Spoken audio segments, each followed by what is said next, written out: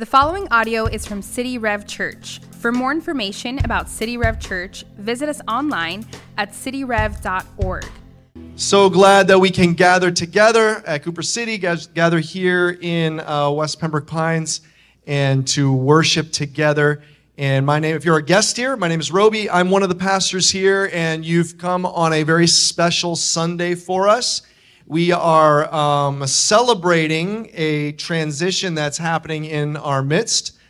We are going to be commissioning and sending Pastor Justin and Amy Chades to their next calling from the Lord, their next assignment. And so that makes this Sunday a very special Sunday. Let me backtrack a little bit. About 18 months ago, I was meeting with another pastor here in our city. He's one of our sister churches. He's a lead pastor of one of our sister churches, Hollywood Community Church. His name is Brian, a dear friend of mine and someone deeply involved in Church United, a church that we partner together a lot with in many ways.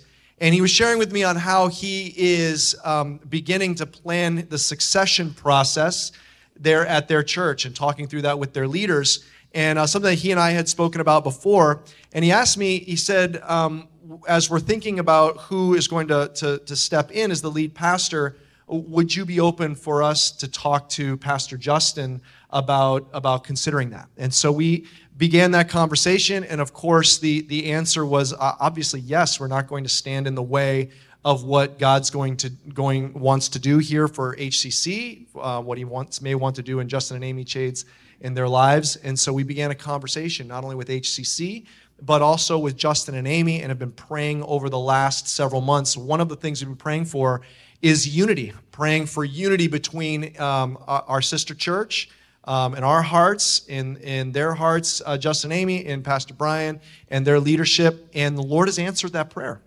Over the last few months, it's become clear to all of us involved that this is what God is the calling for HCC, for Justin and Amy, and so the calling for City Rev as well. All of us have become convinced of that. And so we, as City Rev, receive that news with mixed emotions.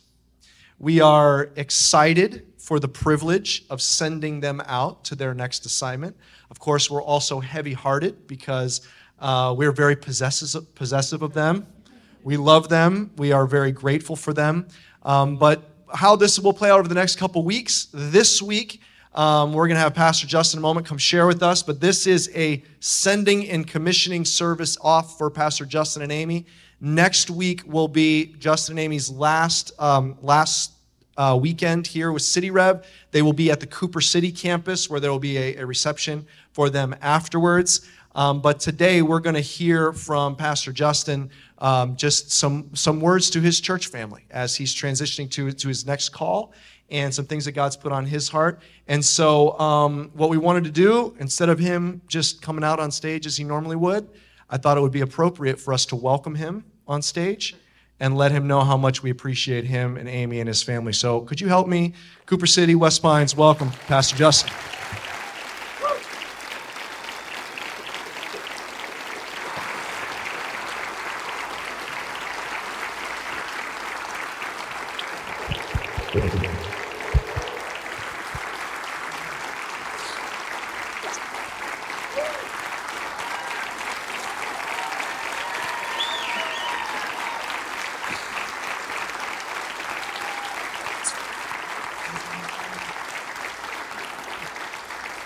Thank you. Please sit. Please sit. Wow. I love this church. We love you.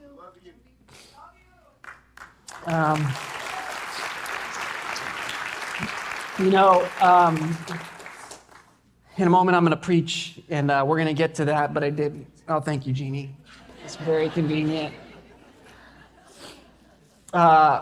But this is not like an Emmy Award thing or an Academy speech, but I do want to just say thank you.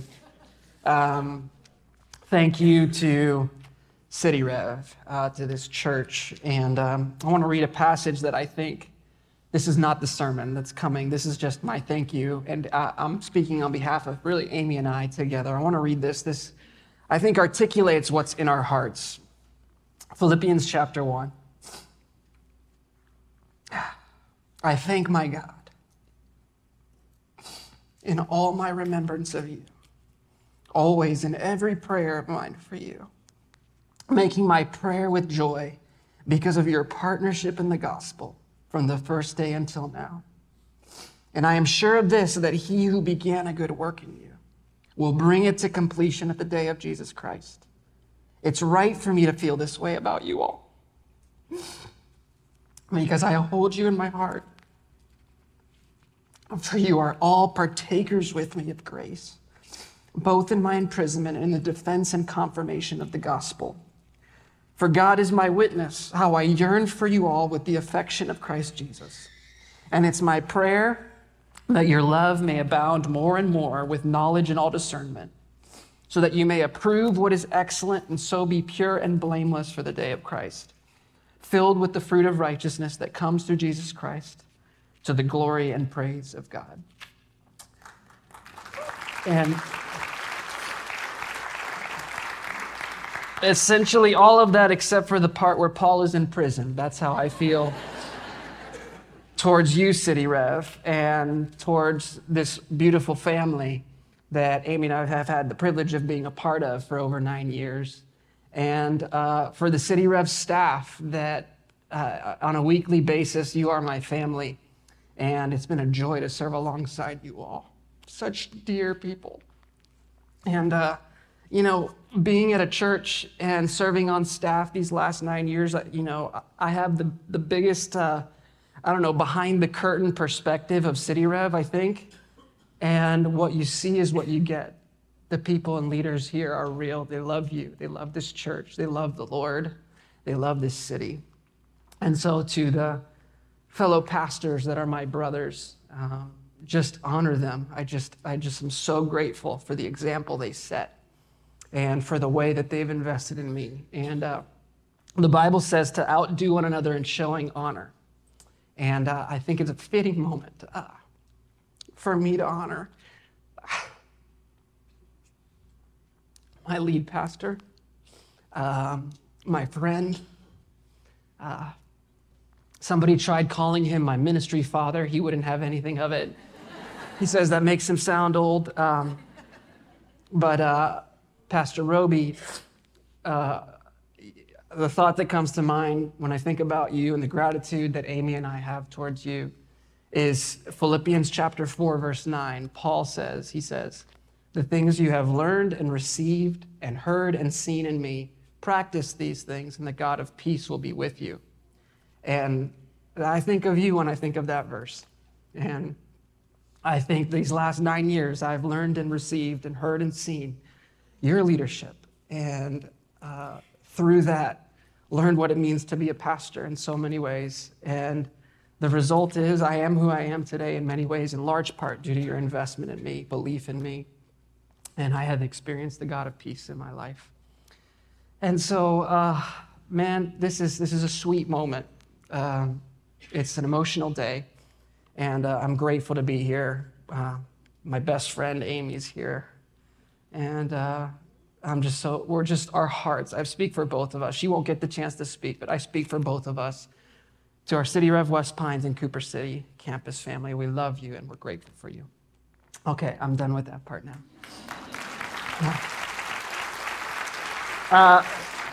Let me pray, and then we'll get into God's word together. Let's pray together. Father in heaven, so grateful, Lord. Sheer joy. This moment, there are tears because it's so good and it's so wonderful and is a reminder of your kindness. And so we thank you for that, Father. Lord, I pray right now that as we open up your word, that you would take center stage in each of our hearts, Lord.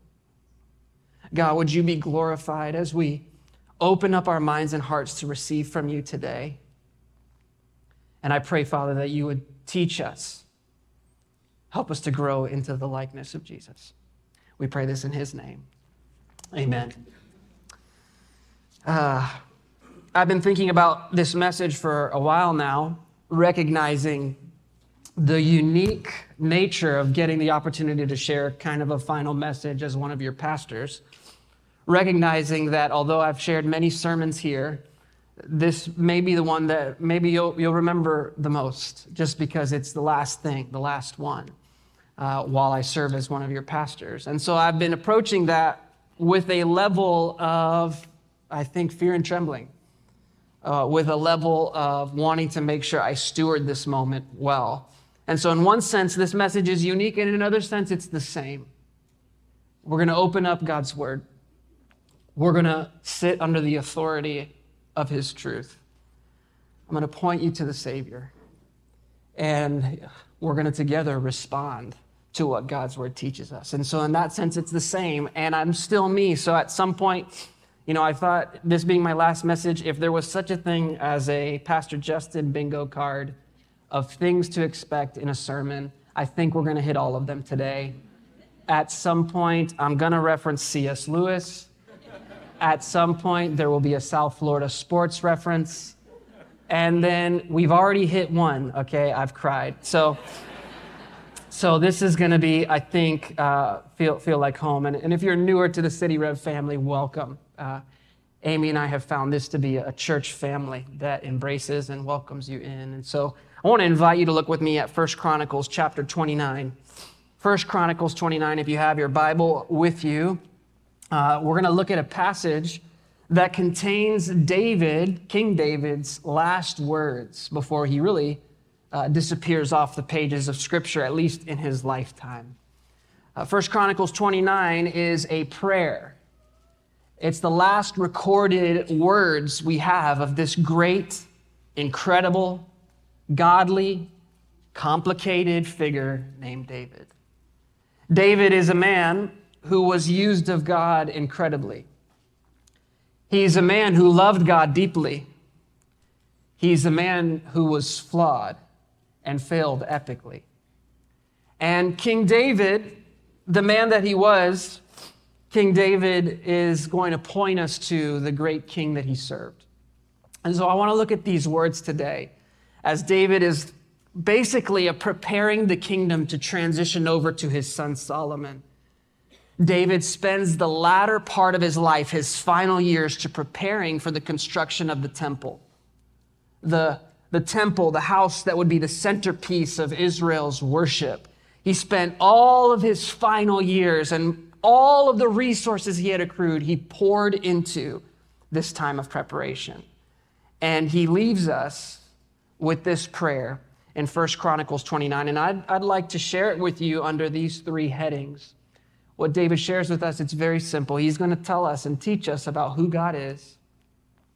He's going to remind us, in light of who God is, who we are as his people. And third, he's going to show us how then are we to live. Who God is, who are we, and then how do we live in light of that? And so I want to look at it with you. 1 Chronicles 29, here's what God says through his word. Therefore David blessed the Lord in the presence of all the assembly. And David said, "Blessed are you, O Lord, the God of Israel, our Father forever and ever. Yours, O Lord, is the greatness and the power and the glory and the victory and the majesty. For all that is in the heavens and in the earth is yours. Yours is the kingdom, O Lord, and you are exalted as head above all. Both riches and honor come from you, and you rule over all. In your hand are power and might, and in your hand it is to make great and give strength to all. And now we thank you, our God, and praise your glorious name. But who am I, and what is my people that we should be able thus to offer willingly? For all these things come from you, and of your own we have given you. For we are strangers before you and sojourners, as all our fathers were. Our days on the earth are like a shadow, and there is no abiding. O Lord our God, all this abundance that we've provided for building you a house for your holy name, it comes from your hand and is all your own. I know, my God, that you test the heart and have pleasure in uprightness. In the uprightness of my heart, I have offered freely all these things, and now I have seen your people who are present here, offering freely and joyously to you. O Lord, the God of Abraham, Isaac, and Israel, our fathers, keep forever such purposes and thoughts in the hearts of your people, and direct their hearts towards you. Grant to Solomon, my son, a whole heart, that he may keep your commandments, your testimonies, and your statutes, performing all, that he may build the palace for which I have made provision. Then David said to all the assembly, bless the Lord your God.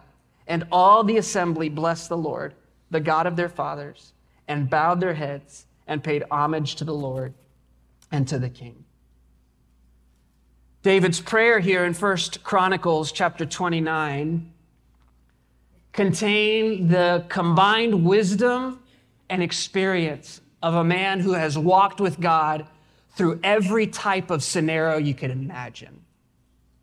David has walked with God after slaying a giant, while everyone else was cowering in fear, and David was the hero, and David has walked with God in the throes of depression, of feeling lost, of feeling alone, of feeling abandoned. David has walked with God in the shadow of his own failures, and he found in God mercy and grace and forgiveness in spite of himself. And so here we have David at the conclusion of his life teaching and instructing us about God. And so number one, here's what I want you to write down if you're taking notes. David teaches us about who God is. Number one, God is the sovereign king who is the source, sustainer, and ruler over all things. From David's prayer, he wants us to know very clearly, he praises and addresses God with this understanding. He is the sovereign king. What does that mean, that he's sovereign? It means he has total and complete authority. There is no higher authority than God. God is the ruler and the one who reigns. He's the source of all things and sustainer of all things. The Psalms say that God is in the heavens and he does all that he pleases. And so it's not just that he has total authority, it's also that he has the power to carry out whatever his authority wills. David praises God in this way. And I want you to look back down at the passage to see with me how David describes him in this burst of praise. Look at verse 11 with me again. David says this, yours, O Lord, is the greatness and the power and the glory and the victory. He's not done yet. And the majesty. For all that is in the heavens and in the earth is yours. Yours is the kingdom, O Lord, and you are exalted as head above all. Now, when I was in elementary school, I was taught that's a run-on sentence. David just keeps adding these superlatives to describe the Lord. Each of these terms in their own right are royal terms. Other kings, human kings, would be described for their majesty, their splendor, right? Their glory. And here David is just stacking on top of one another each of these labels to make it crystal clear who the true king is. David, the most powerful man in his kingdom, wants the kingdom to know there is one that he is under. There is a sovereign king who is great and mighty, that all that is in the heavens and on earth is his. Now, when you ask people about whether or not they believe in God or have faith in God, in our world, in our culture, you walk around South Florida, I'd say the majority of people say, yeah, I believe in God. In fact, atheism, true atheism is a very small portion of the population. Most people say, yeah, I believe in God or I believe in a higher power. But what do people mean when they say, yes, I believe in God? I believe in a higher power. What people most often mean by that statement is that they have in their minds, there's someone up there, like the man upstairs, who is there to lend a helping hand when you need him. Most people, when they say, yeah, I believe in God, what they mean by that is that there's someone that they kind of feel like would be a certain way. In fact, the kind of language that's often used when it comes to this idea of there being a God is people will say things like, well, I feel like God is like this. Or maybe upon hearing something the Bible might say about God, they might respond by saying, well, I just don't feel like God would act that way. Or the God I believe in would never do blank. And what those sentences reveal about where most of our hearts are is it reveals that we have subjected God to the limitations and confines of our feelings and tastes. In fact, most people, when they say I believe in God, what they really mean is I believe in a kind of higher power who can lend a helping hand when I need him and blame when things don't go my way. Someone I can trot out when it's convenient for me and then put back in his small box that I've built for him, and I fortunately have the key. And so most people, when they say, yes, I believe in God, this is what they have in mind, a God made in their image. And we just read in David's prayer about a very different God. There is a true living God who is completely unlike what I just described. In fact, I just plead with you, if you're here today, maybe you came today because a relative or a friend is getting baptized.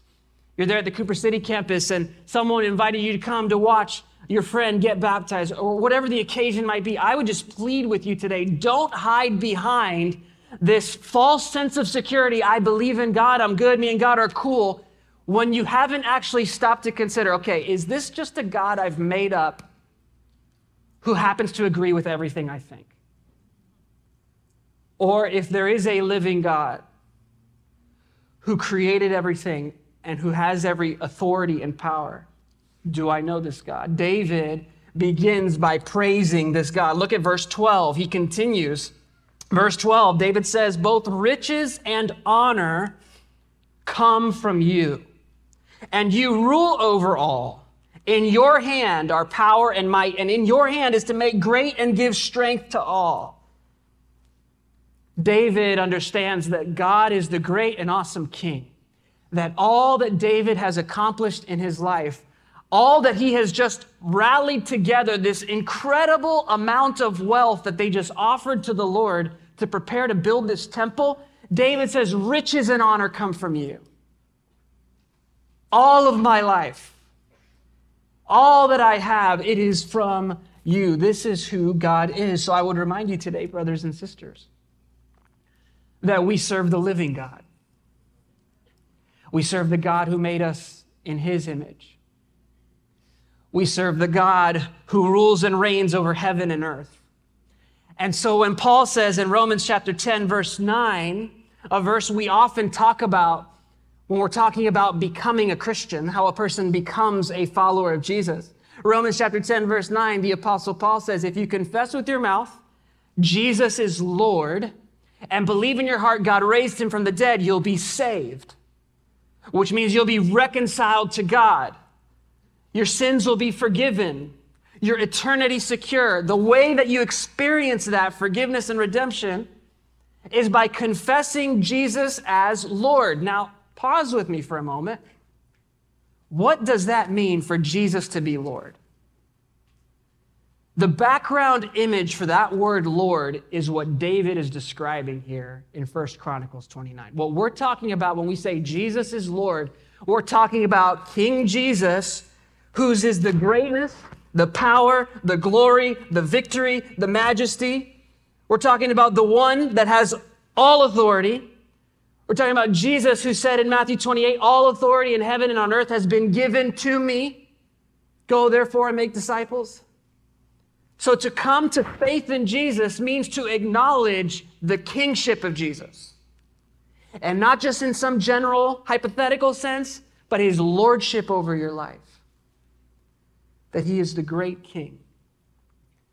And the story of the gospel is that our great and awesome king ascended his throne in the most shocking and surprising way.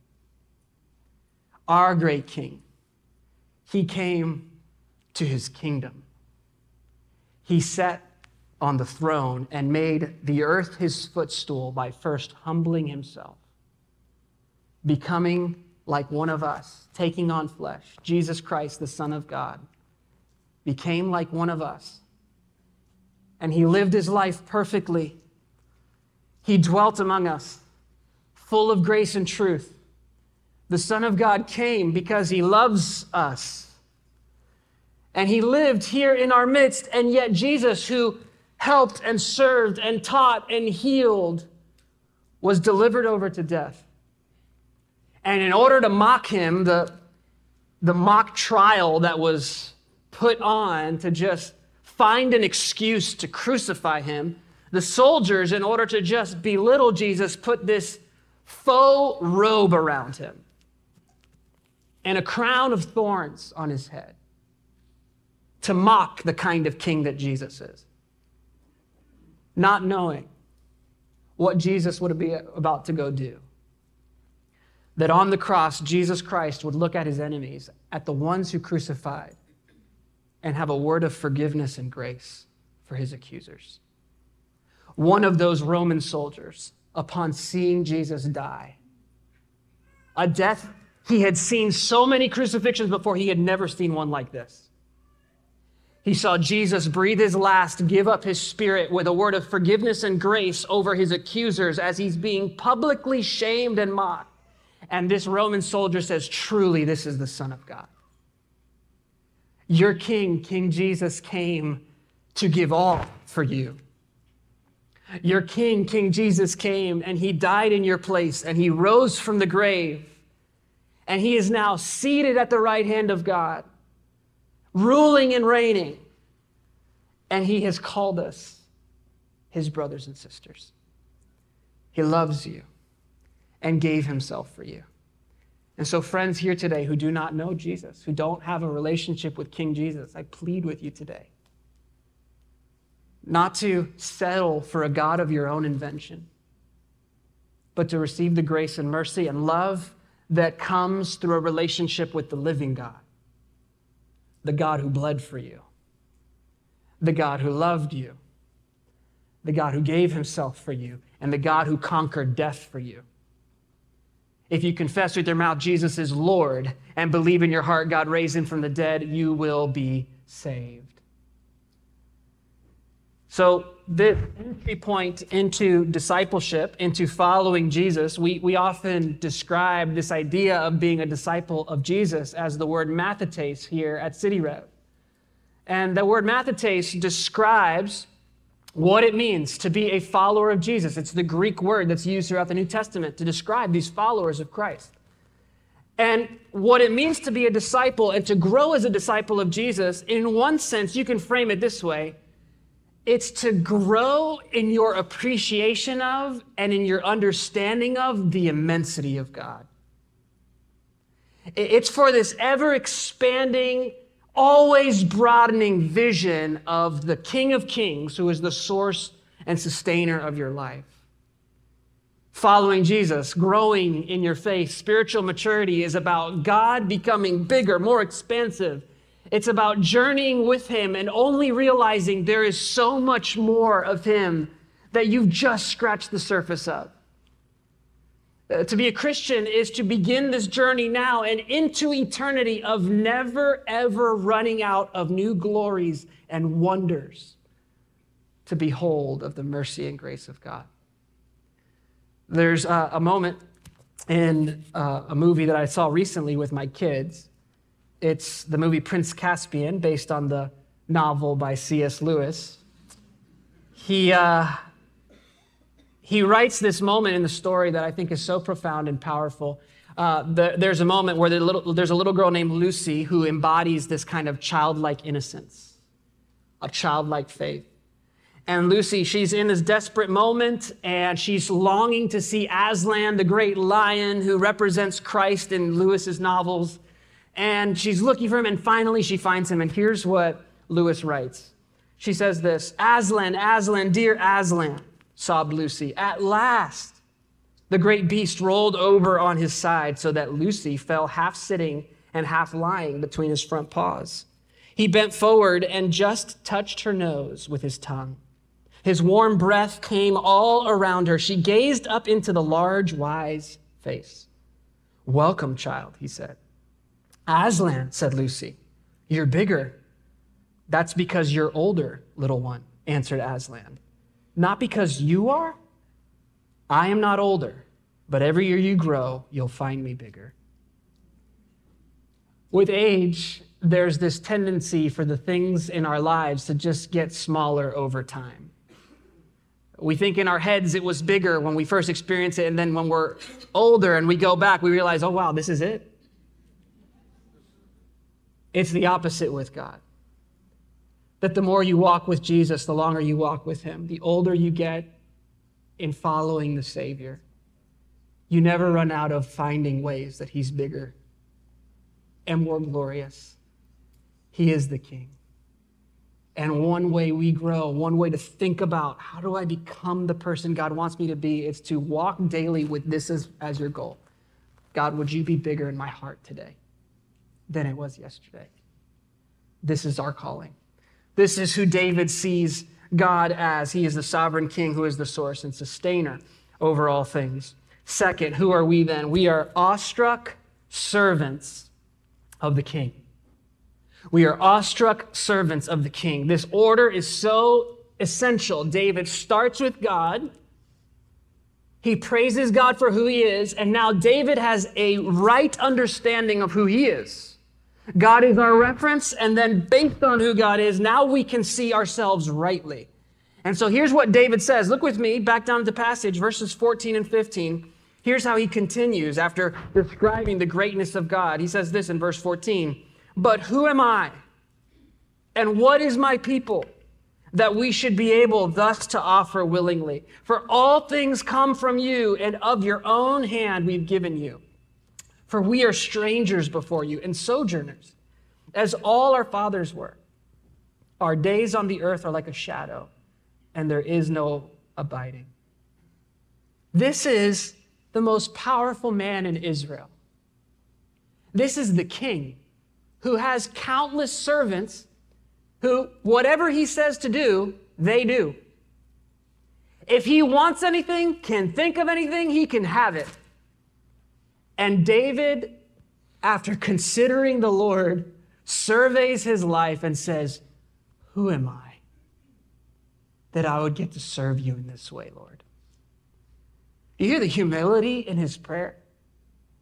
Who are we, your people, that we're able to give you this gift for your temple? We're strangers and sojourners. We're wanderers. None of this truly belongs to us. It's all yours. Our life it's like a shadow. It comes for a moment and it fades away. I'm just this tiny creature in light of who you are. There's awe in David's voice and tone as he describes the Lord. And it's an instructive reminder to us that true greatness is not found in self-sufficiency. True greatness is not found in not needing anyone. It's found in humble service to God. David continues, verse 16. Here's what he says. Verse 16. "O Lord our God, all this abundance that we've provided for building you a house and for your holy name comes from your hand and is all your own." He looks at all the preparations he's just spent years getting ready for the building of the temple, and he says, "Lord, all that we just gave, it's all from you. It comes straight from your hand." It reminds me, that idea, that concept reminds me of a time in elementary school where I was going to my dad. I went to my dad and I said, "Hey, Dad, can I have some money? I need to borrow some money." Which, when you're in elementary school, you really don't borrow money from your parents. You just take the money. But anyways, I asked him, "Can I borrow some money?" And I think it was around Father's Day or his birthday or something like that.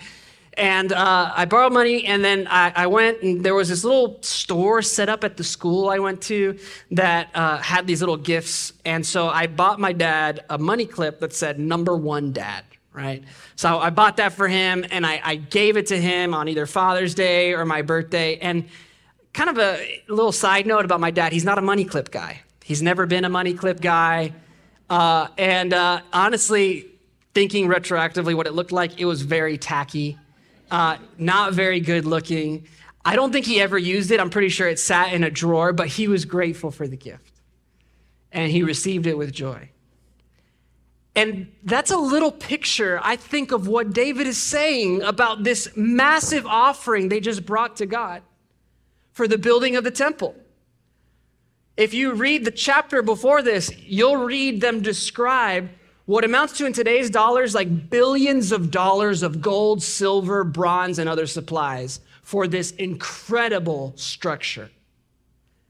And David offers willingly not of just the kingdom's treasury, but his personal treasury, like his own account.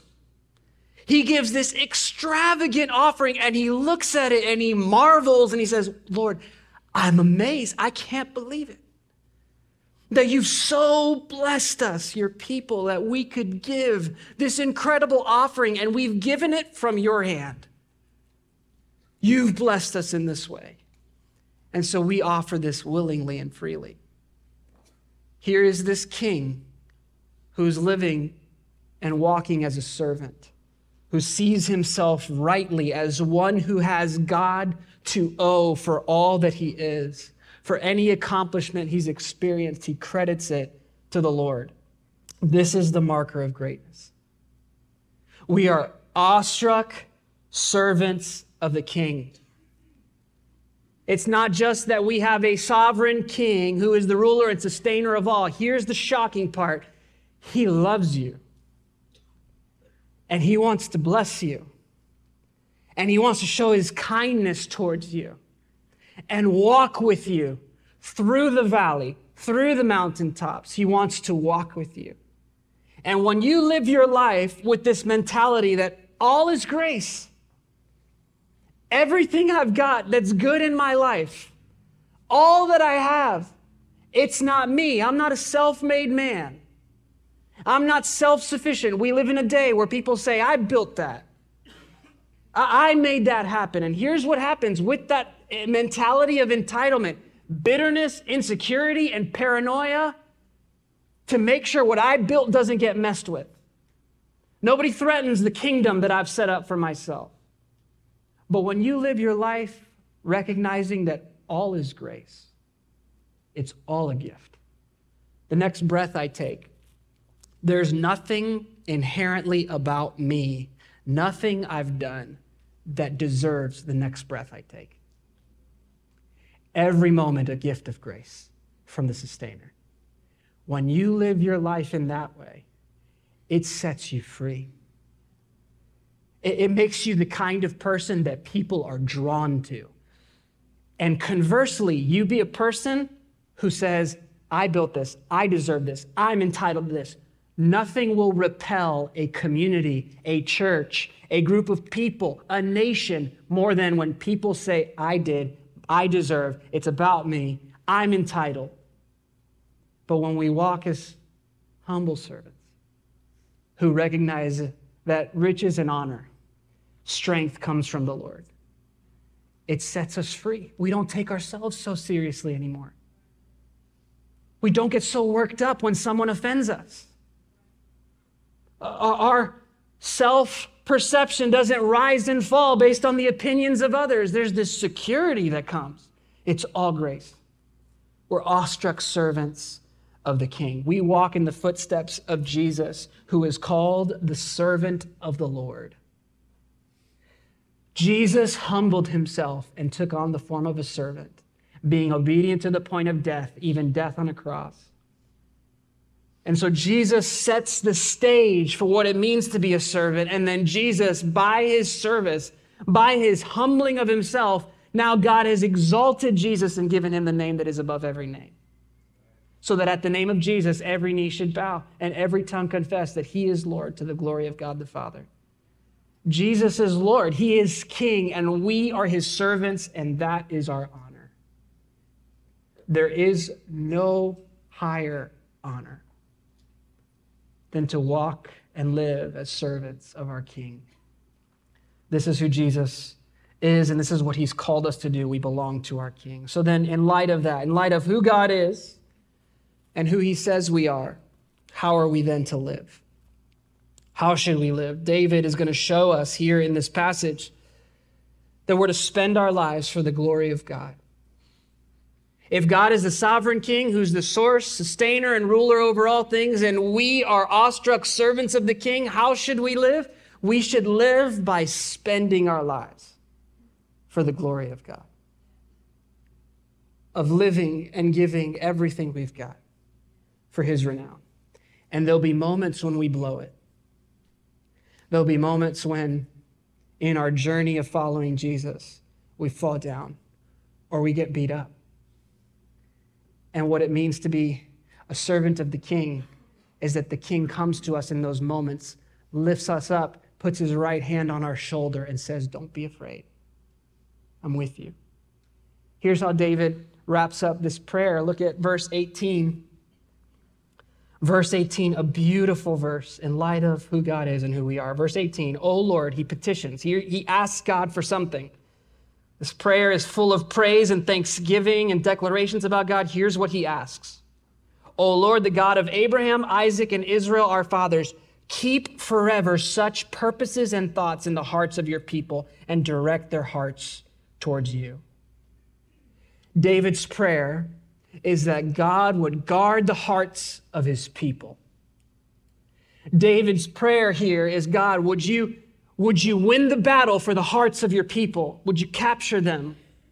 That is the battle line in your life. It's a battle for your heart. It's a battle for your affections. And David says, oh Lord, I pray that their hearts would be kept for you and your purposes. And so reading this verse, thinking about the end of David's life, it coincided with just this week. I wrapped up reading the biography of a man named Adoniram Judson. He was a missionary to Burma. His biography, To the Golden Shore, is really just this incredible, captivating description of his life. And the author of the book takes readers on this journey of experiencing the faults, the strengths, the victories, the losses of this young 20-something who went on a several months journey across the ocean to Burma, to a place where there were no Christians, where there was no Bible in that language. And Adoniram Judson spent his life there in Burma translating the Bible into Burmese so that they have a copy of God's word in their native language and establishing a healthy church there and being the forerunner of a missionary movement to Burma. And so this incredible man who throughout the book you read about this journey where he has this youthful exuberance and then you see him encounter loss and pain. He walks through a season of deep depression, of loneliness, of confusion in his faith, and then see him come out the other side trusting God. And so as I read this book, I felt like I was on a journey with this man. And I started to feel what he felt. And I finally finished the book, and I got to the end, and it described his painful death. He died after weeks of pain while at sea. 6+ decades of life. After all that God had used him to do. And I read that sentence that described when he took his last breath. And I just started crying. And I've told you already, I'm a crier. It's obvious by now. I've never had the experience before where I'm reading some biography and I'm crying at the death of this man. And I was crying not because I'm sad, I'm crying because I was so moved by a flawed, imperfect man who, he had challenges, went through immense suffering. And I was moved by a man who spent his life for the glory of God. And so I just had this moment. I said, Lord, I'm not this guy, but I just want my life to count like that. I want to live my life well. I want to spend it well. And if you're a follower of Jesus, there's something deep inside you that resonates with a life that is spent well. Get your bingo cards ready. It reminded me of this moment in the 2020 NBA Finals when Jimmy Butler had this iconic moment. I want to show you a picture on the screen. This is a picture, if you watch this finals live, this is Game 5, the Heat were down. And Jimmy Butler played 47 of the 48. He only took about 40 seconds off that entire game, which is unheard of. And he had the most incredible performance and essentially willed his team to victory. And at the end of the game, there's like minutes left at this point. He had just made an incredibly difficult shot. And you see him with minutes left. He's given everything he's got, and he just collapses on the side in exhaustion. And that iconic photo has stuck in my mind. And I see that photo, and I want that to be a parable of my life. There's something in us that when we see someone spend themselves for something, it just appeals to something. It's like, I want my life to matter. I don't want to shrink back. I don't want to hold back. I don't want fear to rule me. I want to give it all I have. And so I share that with you, church family, so that you might live and spend your life for the glory of God. And not as though I'm sharing something new, but as a way of reminder to say, spend your life for that which truly matters. You know, many of us, we spend our lives. We can relate to Jimmy Butler, exhausted, maybe hunched over. But the question we need to ask is, what am I spending my life on? Where are my energies going? How am I living? And if I could just exhort us from David's prayer, 2 ways that we can spend our lives for the glory of God. The first, I would say, from this text, it is a direct application. Number 1 is to live a life of extravagant generosity towards God. Extravagant generosity towards God.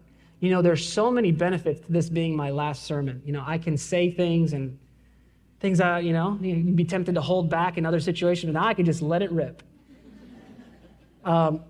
And hopefully, that's just our heartbeat as pastors. This is who the pastors of your church are. They share with you. But let me just say this.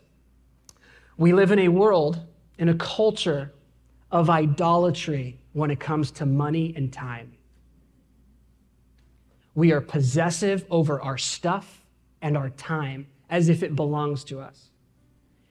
And David's prayer here is a not so gentle rebuke to our assumption that what we have is actually ours. And David would say to us, God's word would say to us, all that we have is the Lord's. David spent the latter part of his life, the last several years of his life, on this project. And just think about it with me. He sowed all of this time and all of this money that he had accrued over the vast success of his kingdom. He sowed all of that. He spent his final years on a project that he knew he wouldn't see. He died before the temple was built. And David sowed with his time and his resources. He planted seeds of redemption and hope that he knew would bless future generations. And as the people of God, we are invited to participate in that way, to sow generously with our resources and time. And so maybe one practical application that I think is incredibly relevant to the text that we just read. I don't know about you in your house. Amy and I, we received our City Rev 2023 giving statement last week. And an on-the-nose application of this passage is to open that up and just say, Lord, wow, thank you. Who am I that I was able to give this to you? How can this be that we've been so blessed? You've given us so much that we get to do this, Lord. Thank you. And so I'd encourage you, if this is your church home, have that mentality and heart with your money and your time. These resources that God has entrusted to us. And I love the way so many of you do. How you serve and you steward and you live this expression of the gospel. But then second, I would encourage you and exhort you from this passage to redefine success as enduring faithfulness and fruitfulness in the kingdom of God. Redefine success in your life. redefine what it looks like to win. David's final words, verse 20.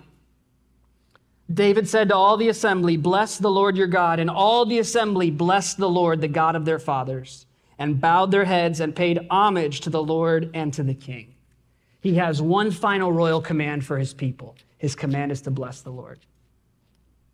At the end of his life, here is his sole task. Turn your attention to him. And I would exhort you, City Rev, redefine success. Don't take your eyes off the prize. Run your race in such a way as to win the prize. As Paul says in 1 Corinthians 9, don't lose heart. Keep your eyes fixed on Jesus. Don't swerve to the right or the left. Don't look at your neighbor or this person or that person. Keep your eyes firmly fixed on your King. Serve him. Spend yourself for him. There is true reward and great gain there. And here's what you find. That as you lose yourself in finding that Christ is your all, you realize that your highest joy and his greatest glory are not at odds with each other. It's not, let me live for the glory of God and then let me have this terrible, no. It is this pursuit of joy and delight in him that he invites you into. We're servants of the King. He loves us. And I want to invite you now to go with me to him in prayer. Would you bow your heads and close your eyes? Father in heaven,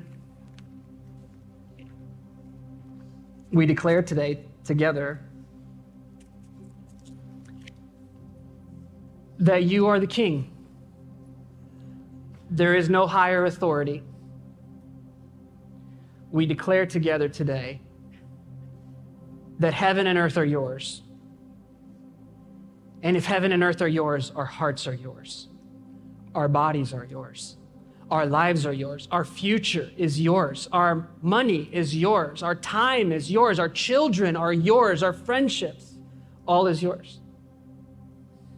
And so, Lord, for this church family, for City Rev Church, Lord, would you just instill that fire, that passion of what it means to be a Mathetes afresh? God, may this family, this church, set the pace for the spiritual passion and vibrancy of what it means to follow the King.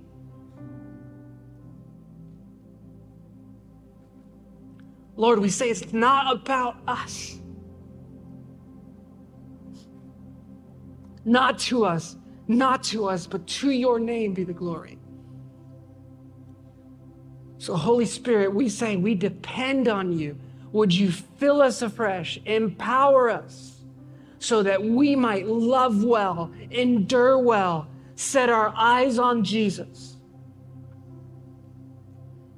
And Lord, may we be able to one day, as King David did, whenever the sunset of our time here on earth comes to a close and we zoom out and we think about our lives, Lord, I pray that we would be able to look back at our lives and be able to say with the Apostle Paul, I have fought the good fight. I finished the race. And there's laid before me a crown of righteousness. That's our heart, Lord. That's what we long for, Lord. So use us, use this church, and would you use City Rev Church here in South Florida to be the light that shines brightly and is this catalyst for transformation here in South Florida. That we would see South Florida transformed by the power of the gospel in our generation. Use us, Lord, we pray. Amen. Amen. Amen. Cooper City, would you stand? West Pines, would you stand? In just a moment, Rebecca and I are going to pray over Justin and Amy, and we want to invite you to pray with us. But can we thank them? Can we thank Justin and Amy Choates?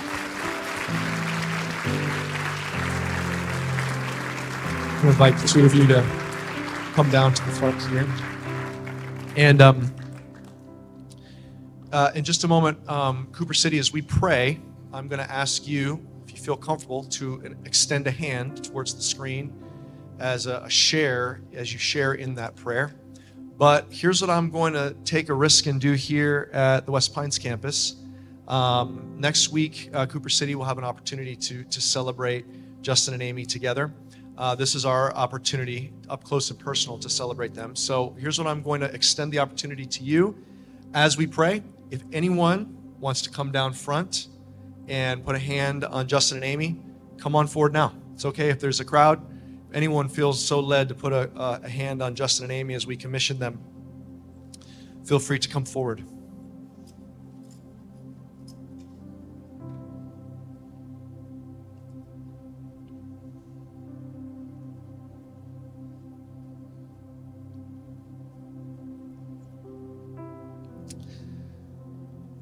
Few things first before I pray over you, for you, Justin and Amy. First of all, on behalf of our church, thank you. Thank you for your faithfulness. You faithfully served your church. You've given of yourselves. You've borne great fruit here. Thank you. Thank you for every sermon, Justin. Every message, Amy. Thank you for countless small groups that you've led. Thank you for countless unseen moments that you have planned and organized ministries for our church. Thank you for so many unseen moments of discipleship and mentorship and moments you've been on your knees in prayer for your church. Thank you. Thank you for your friendship. Thank you for your friendship to Rebecca and I, and thank you for your friendship to all those who call City Rev their church home. We're also thankful to the Lord for you, for how he has used your gifts in our lives. A commission to you, two things as we send you off. The two of you are like a brother and sister to Rebecca and I, but in some ways it does feel like you are a son and a daughter of the house. And so as it says in 2 Timothy chapter 1, it says, guard the good deposit entrusted to you. God saw fit to bring you through this house for a season, and there were things he wanted to deposit in you. So please, we commission you and expect of you and know of you that you will always keep Jesus at the center. Always stand firm on the gospel. Always have a heart broken for a city that God loves. And always walk as all or nothing mathetes, making that kind of mathetes to follow the Lord. At the same time, we echo the words in 2 Timothy chapter 4, where he says, fulfill your own ministry. And so at the same way, I read over you, and I speak this word over the two of you out of Isaiah 43:19. Behold, I am doing a new thing. Now it springs forth. Do you not perceive it? I will make a way in the wilderness and rivers in the desert. You are commissioned to go forth with the word of God and let it nourish places in South Florida. It has never been nourished. He's doing a new work through you two. And we cheer you on and pray for that work you're doing. Secondly, Justin, would you take Amy's hands and would you look at your bride?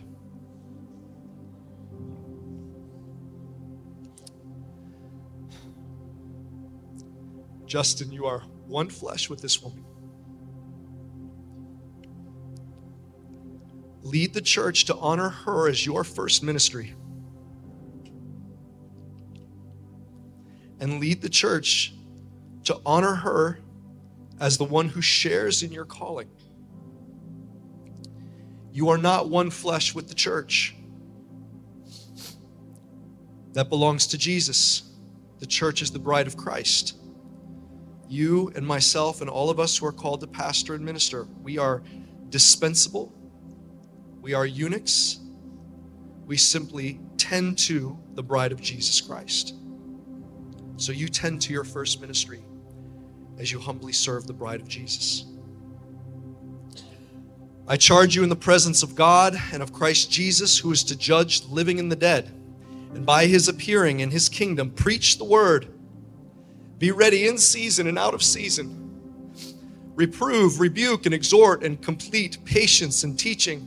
For the time is coming when people will not endure sound teaching, but having itching ears, they will accumulate for themselves teachers to suit their own passions, and will turn away from listening to the truth and wander off into myths. As for you, always be sober-minded, endure suffering, do the work of an evangelist, fulfill your ministry. Let's pray over you.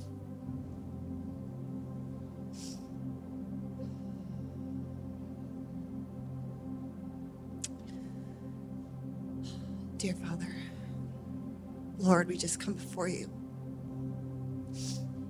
with hearts that are mingled with joy and grief, Lord. And in those moments, Lord, where we find our hearts tugged with conflicting emotions, Lord, we know that's where you found yourself on the cross, Lord, looking down at us with both suffering and yet joy. Joy that even though there's a disparity between what we gain and what you had to give up, Lord, you rejoice in that. And I just thank you, Lord, for Justin and Amy, that they know that truth. Lord, we've been reminded that every good and perfect gift comes from above, Lord, and even our relationships are a gift. Justin and Amy have been a gift to this community and our church family for the last 9 years, God. And I'm so grateful, Lord. We are grateful that they said yes to a commission on their lives to respond to a call here in South Florida at City Rev. Lord, we're just grateful, Lord, that they came. They said yes, Lord. And we've never been the same since, Lord. They've never been the same. And you've allowed this mutual relationship, God, to perfect each of us and to become more and more into the likeness of your Son, Savior, Jesus. So I thank you, Lord God, for the effect, Lord, that they have on us in ways that we can't even know on this side of heaven. And so, Lord, I thank you, Father, for that calling on their life. And thank you, Lord, that they're responding to the next calling in their life, Lord. And although it takes them away from us in some ways, Lord, in other ways, we are gaining another sisterhood and brotherhood of believers, Lord, and another expression of your bride, Father, in our community. And so I pray in faith, God, that we would link arms with them in another way, in another unique, special way, in a way that you are doing something new, Lord, as you are commissioning them into this next role. I pray, Lord, for their family. I pray for protection upon them, and that your favor may rest on their family as they take a leadership position, Father, where the enemy would love nothing more than to thwart your purposes. I pray for little Hudson, Levi, Selah, Lord God, would you shepherd their hearts through this process, Lord, as they go into another community where people might know them, and may know a few people, Lord, as you continue to grow their understanding of a new church family. Would you shepherd their hearts, Lord? Give Justin and Amy wisdom, Lord, to shepherd their faith, God, through this moment. And Lord, that they would continue to be met with the love that they've already been received with, Lord. And be sent with the love, God, that we are offering them today. And so I pray for protection on their family, and that your favor may rest, Lord God. And Lord, we know that you have a future and a plan for them, one to prosper them, not to harm them, but to give them hope, God. I pray that favor would rest on their family, Lord. I pray, God, Lord, I would love to say, God, it's always going to be easy, Lord, but that's just not your way, Lord. It's peaks and valleys. And so I pray even now, as they're met with opposition from the enemy, Lord, that you would even now thwart his plans, God. May no weapon formed against them prosper, Jesus. In the name of Jesus, I pray, God. And I just pray that you would just help them to feel that protection, and that you would work all things even now for the good of Justin and Amy, who love you and who have been called according to your purpose. In Christ Jesus, we pray. Lord, we pray over these two. We send them with our love. We pray for your protection as they go. And we commission them with the same commission that is on every one of our lives, that we go therefore and make disciples of people from all nations, baptizing them in the name of the Father and of the Son and of the Holy Spirit, teaching them to observe all that he has commanded us. And behold, our King, our Savior, our Lord Jesus will be with you, be with us always to the end of the age. We send them with our prayers, with our blessing, with our prayers for protection in Jesus' name. Thanks for listening. For more resources and to check out other teaching series, please visit our website at cityrev.org. If you would like to speak to somebody about beginning a relationship with Jesus or ask any questions you have about this teaching, you can email us at podcast@cityrev.org.